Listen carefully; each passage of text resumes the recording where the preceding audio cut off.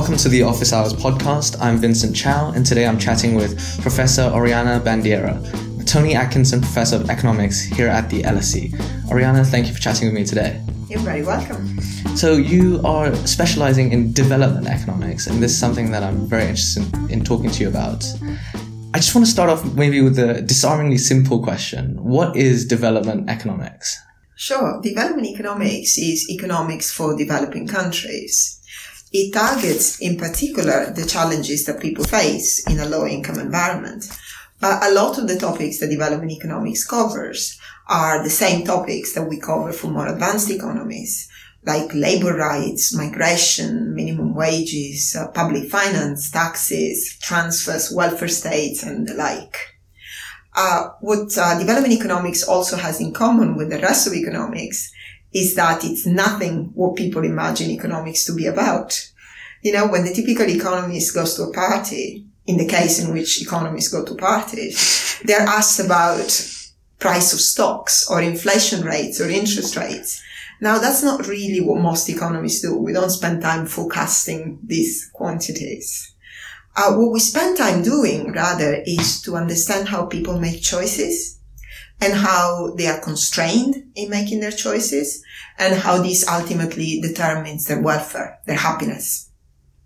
That's what economics is about. It's about how people behave. And development economics is how people behave and how the constraints differ in low-income environments. Right. But so development economics as a discipline as a field of research within the larger branch of economics is actually quite a recent trend, right? So it only started emerging about 10, 20 years ago. Is that right? Well, as a matter of fact, development economics was always there, but it hadn't adopted the modern, more quantitative methods of economics. So it was kept separate from the rest of economics because the methodology differed. What happened then, like in the early 90s, was that some Bengali theorists, because they were originally from India, started becoming interested in using economic theory, like contract theory and the like, to explain what was going on in low-income countries. But I think the true revolution in development economics came with the arrival of randomized controlled trials, because that basically took development economics and brought it at the forefront of empirical research. So the method that we use in development are the most advanced in applied economics that there are. And the rigor that is employed is actually much higher. And that's what brought development economics back into the mainstream. Right. And can you just briefly explain what a randomized controlled trial is? Of course, a lot of economics is concerned with the evaluation of policies. So let's assume that you want to reduce poverty. And you decide that perhaps the poor are poor because they cannot borrow. And so you give them microfinance, which has been in the papers a lot recently, okay? You want to know whether microfinance works. Now, if you compare people who have borrowed from a microfinance institutions to those who haven't, you will not be able to tell whether microfinance helped them because the people who borrow are different from those who don't.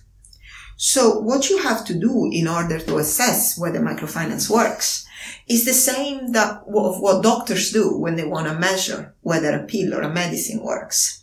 You have to administer the pill to a randomly chosen set of people who don't know that they were randomly chosen to receive the pill.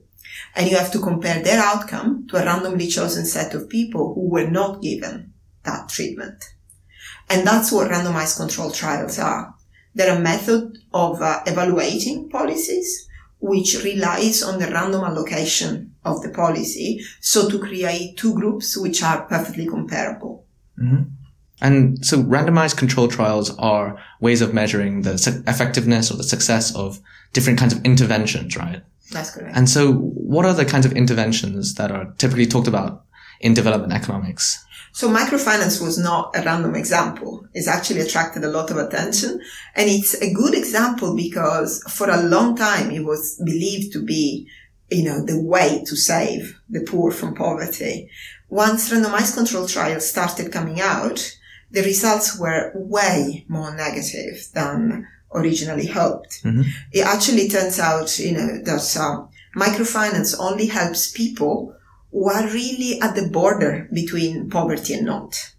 So, for instance, if you already have a business and you need, say that you have a shop and you sell newsagent stuff and you need to buy a new fridge because the temperature is hot and people demand more cold drinks, then microfinance helps you with that because it's a very small loan which allows you to buy the fridge and you have to repay it very quickly.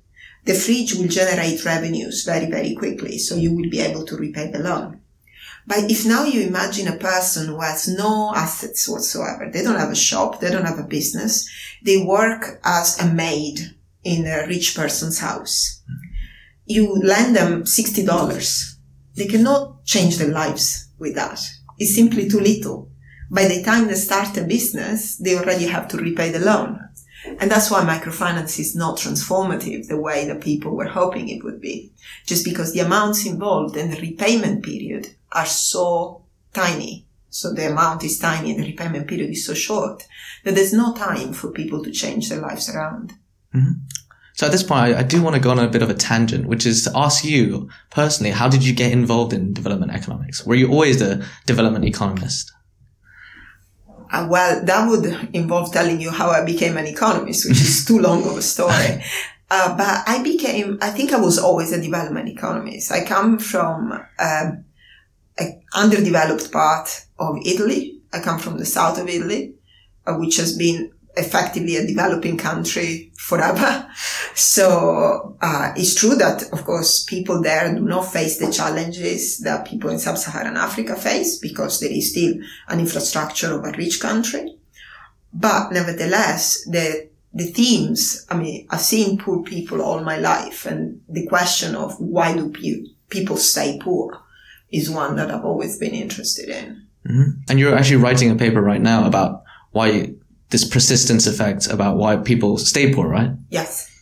This is the big question, I think, in development economics. And it's the big question in economics in general, because being poor is not very nice. So we can't think that people are poor because they enjoy that. Mm. So I think there are basically two views in economics, but also in general, of poverty. The first view is that people are poor because they're either lazy, so they don't have the motivation, or they don't have the talent that's needed to escape poverty. And so in that view, everybody has access to the same opportunities. So it doesn't matter which family you're born in. If you're born in a poor family or in a rich family, you have access to the same opportunities. So the only thing that can explain why some people are poor and some people are not is that some people are lazier or less talented than others. Right? And so if laziness and talent is hereditary, then you can get these, poor dynasties. Mm-hmm. The other view of the world is that it's not true that everybody has access to the same opportunities. Rather, the wealth that you're born with determines the opportunity that you have access to. And in this paper that we're working on, we are trying to disentangle between these two views of the world, which is surprisingly difficult to do. And that's why we probably have left-wing parties and right-wing parties. It's a matter of belief which one you think is a better explanation of the world. There are plenty of people out there who think that everybody has access to the same opportunities, and plenty of people who believe that that's complete bonkers. And they only discuss on faith. They don't discuss with data.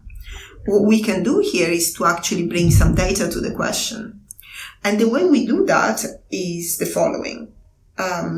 Back in 2007, we started collaborating with this very large NGO called BRAC.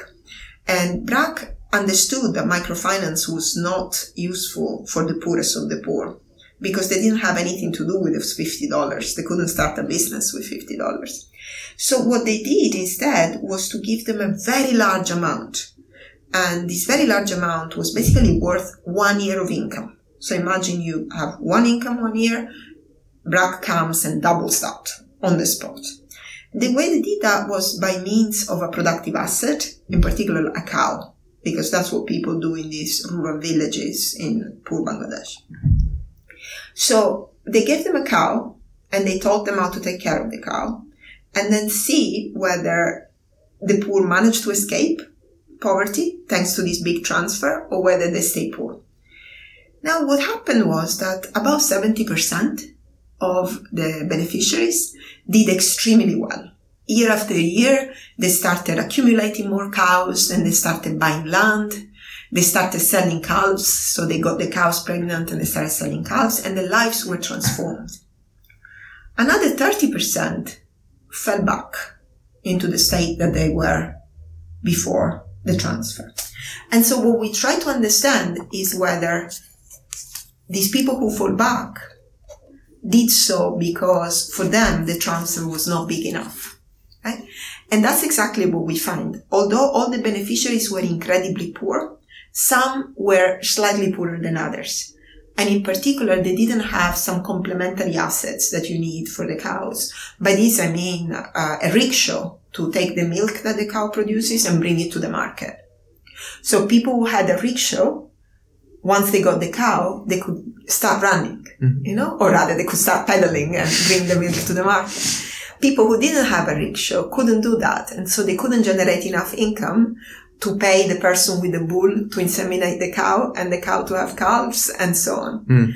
So it is, if you imagine the world, the way that economists see this is, what is the return to that first investment? Say that you invest and you buy one cow, your first cow. Is that enough to generate enough income so that tomorrow or the year after you can buy more cows? Or is it not enough so that actually the cow gets old and slowly you're back to where you started? What we can show is that it is the latter. So an investment when you have nothing yields a lot less than an investment made when you have other assets. And for this reason, wealth at birth determines which opportunities you have. Because if you're born, if your father leaves you a business, then whatever investment you make on top of that business will grow faster than the case in which you start with nothing. Right. And so we show that effectively there are poverty traps in these rural villages in Bangladesh, and that to push people above the poverty trap, you need to give them at least 1 year worth of income, a transfer that's huge. If you think that this transfer in Bangladesh, the average person got $500, the average microloan is $50. So we're talking about something that's 10 times as big as what people think normally to be sufficient to lift people out of poverty. And that's because of this initial difficulty in getting a good returns on the investment, that the investment has to be big enough for it to pay off.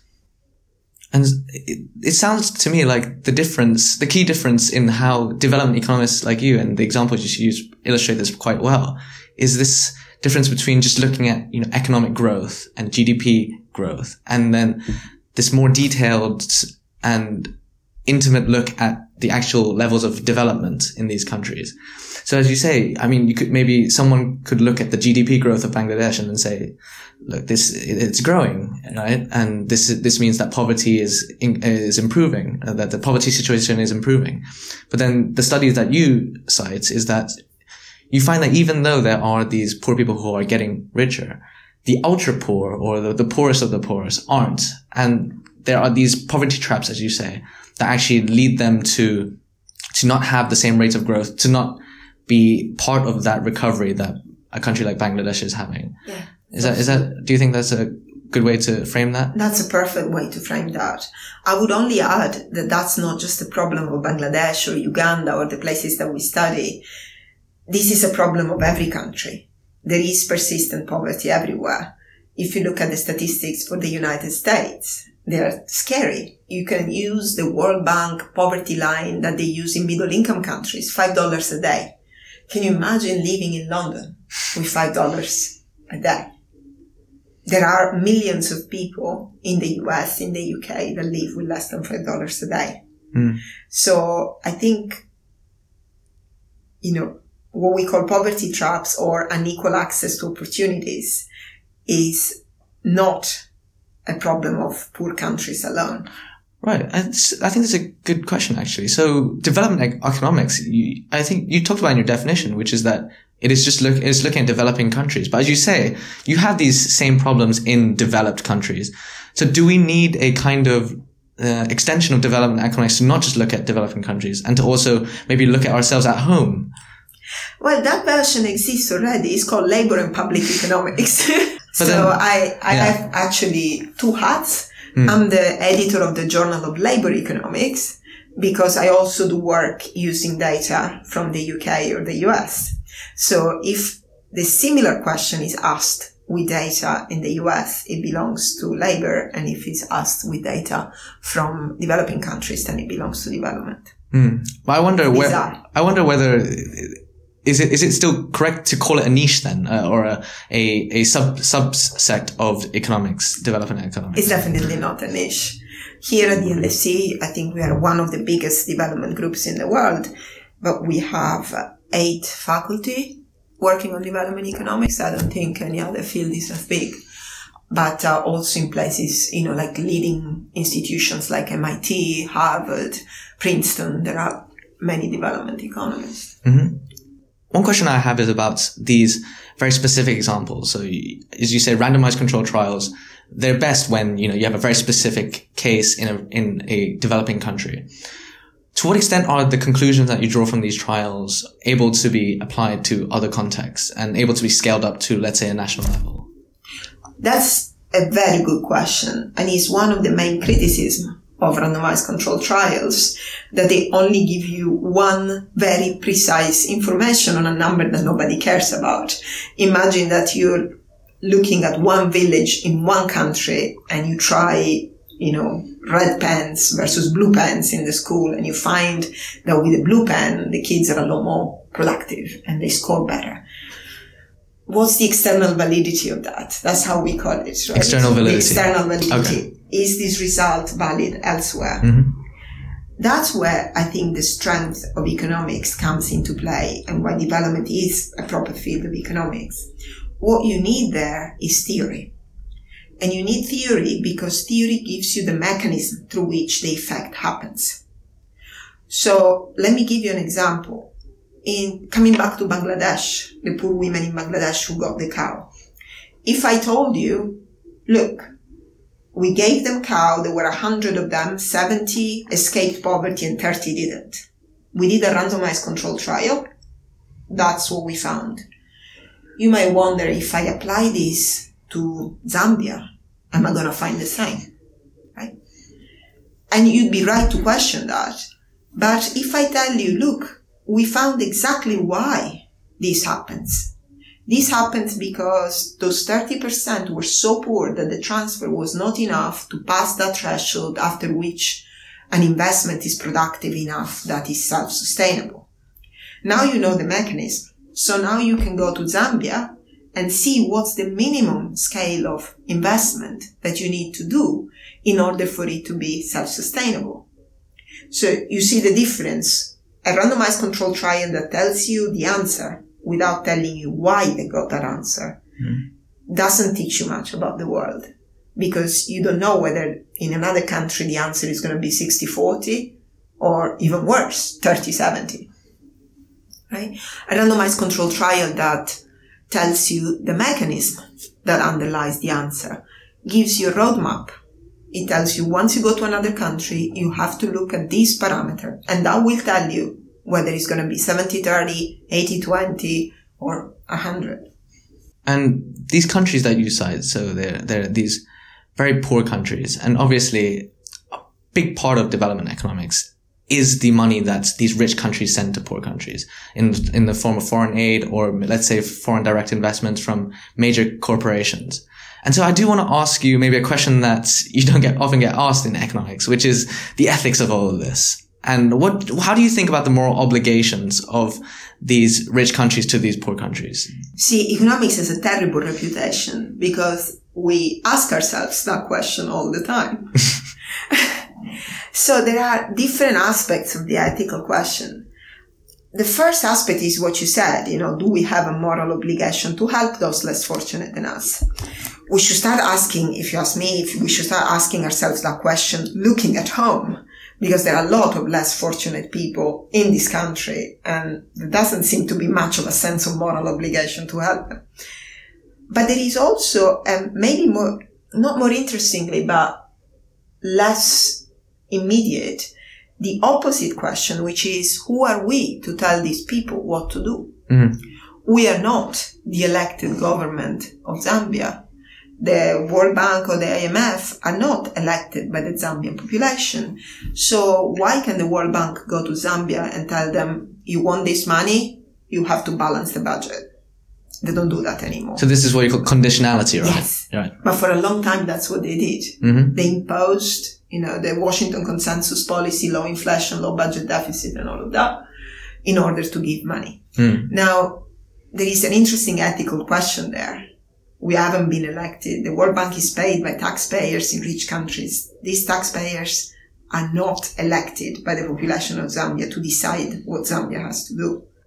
But even you could say the decision, the Zambian government, they don't often put these decisions to a referendum for the people to ask whether we should commit to these reforms, right? No, but at the same time, they've been elected by the people, so they're representing the people. We don't need to do referenda for everything. Okay. We've seen the price of that. But, they are representative of the people. But of course, when you tell a poor country, here is an enormous amount of money, if you want it, you have to do this, it's not exactly a balanced conversation that we're having. So, the silver lining of all of this is that although foreign aid makes the news a lot, it's actually a drop in the ocean. Mm-hmm. It's way less than you think relative to the government budget of these countries. Is really a little amount. Mm. It's a bit, forgive me for saying this, but it's the typical Western-centric view of the world that we see development through the eyes of the money that we send there. Whereas we should see more of, how do we enable these poorer countries to grow rather than pay our way out. Yeah, definitely. This ethical question, do you think that enough attention is paid to it, or do you have a personal opinion on whether there is a moral obligation, not to transfer money, let's say, but to actually pay a lot of attention to these developing countries and for people to actually care about this specific field in economics? I personally think that we focus a lot on improving technology and, to have more, to push the frontier upward. And what we do not focus at all is to get the right people to do the job that they can do best, which in economics we call to allocate talent to where it's most efficient use. Okay? And I think that our attitude towards developing countries should be the same. Mm-hmm. There is a lot of talent there, lots of smart people. The person who will discover the cure for cancer has a much higher chance of being born in India than to be born in this country, simply because there's so many more people over there. Mm. Okay?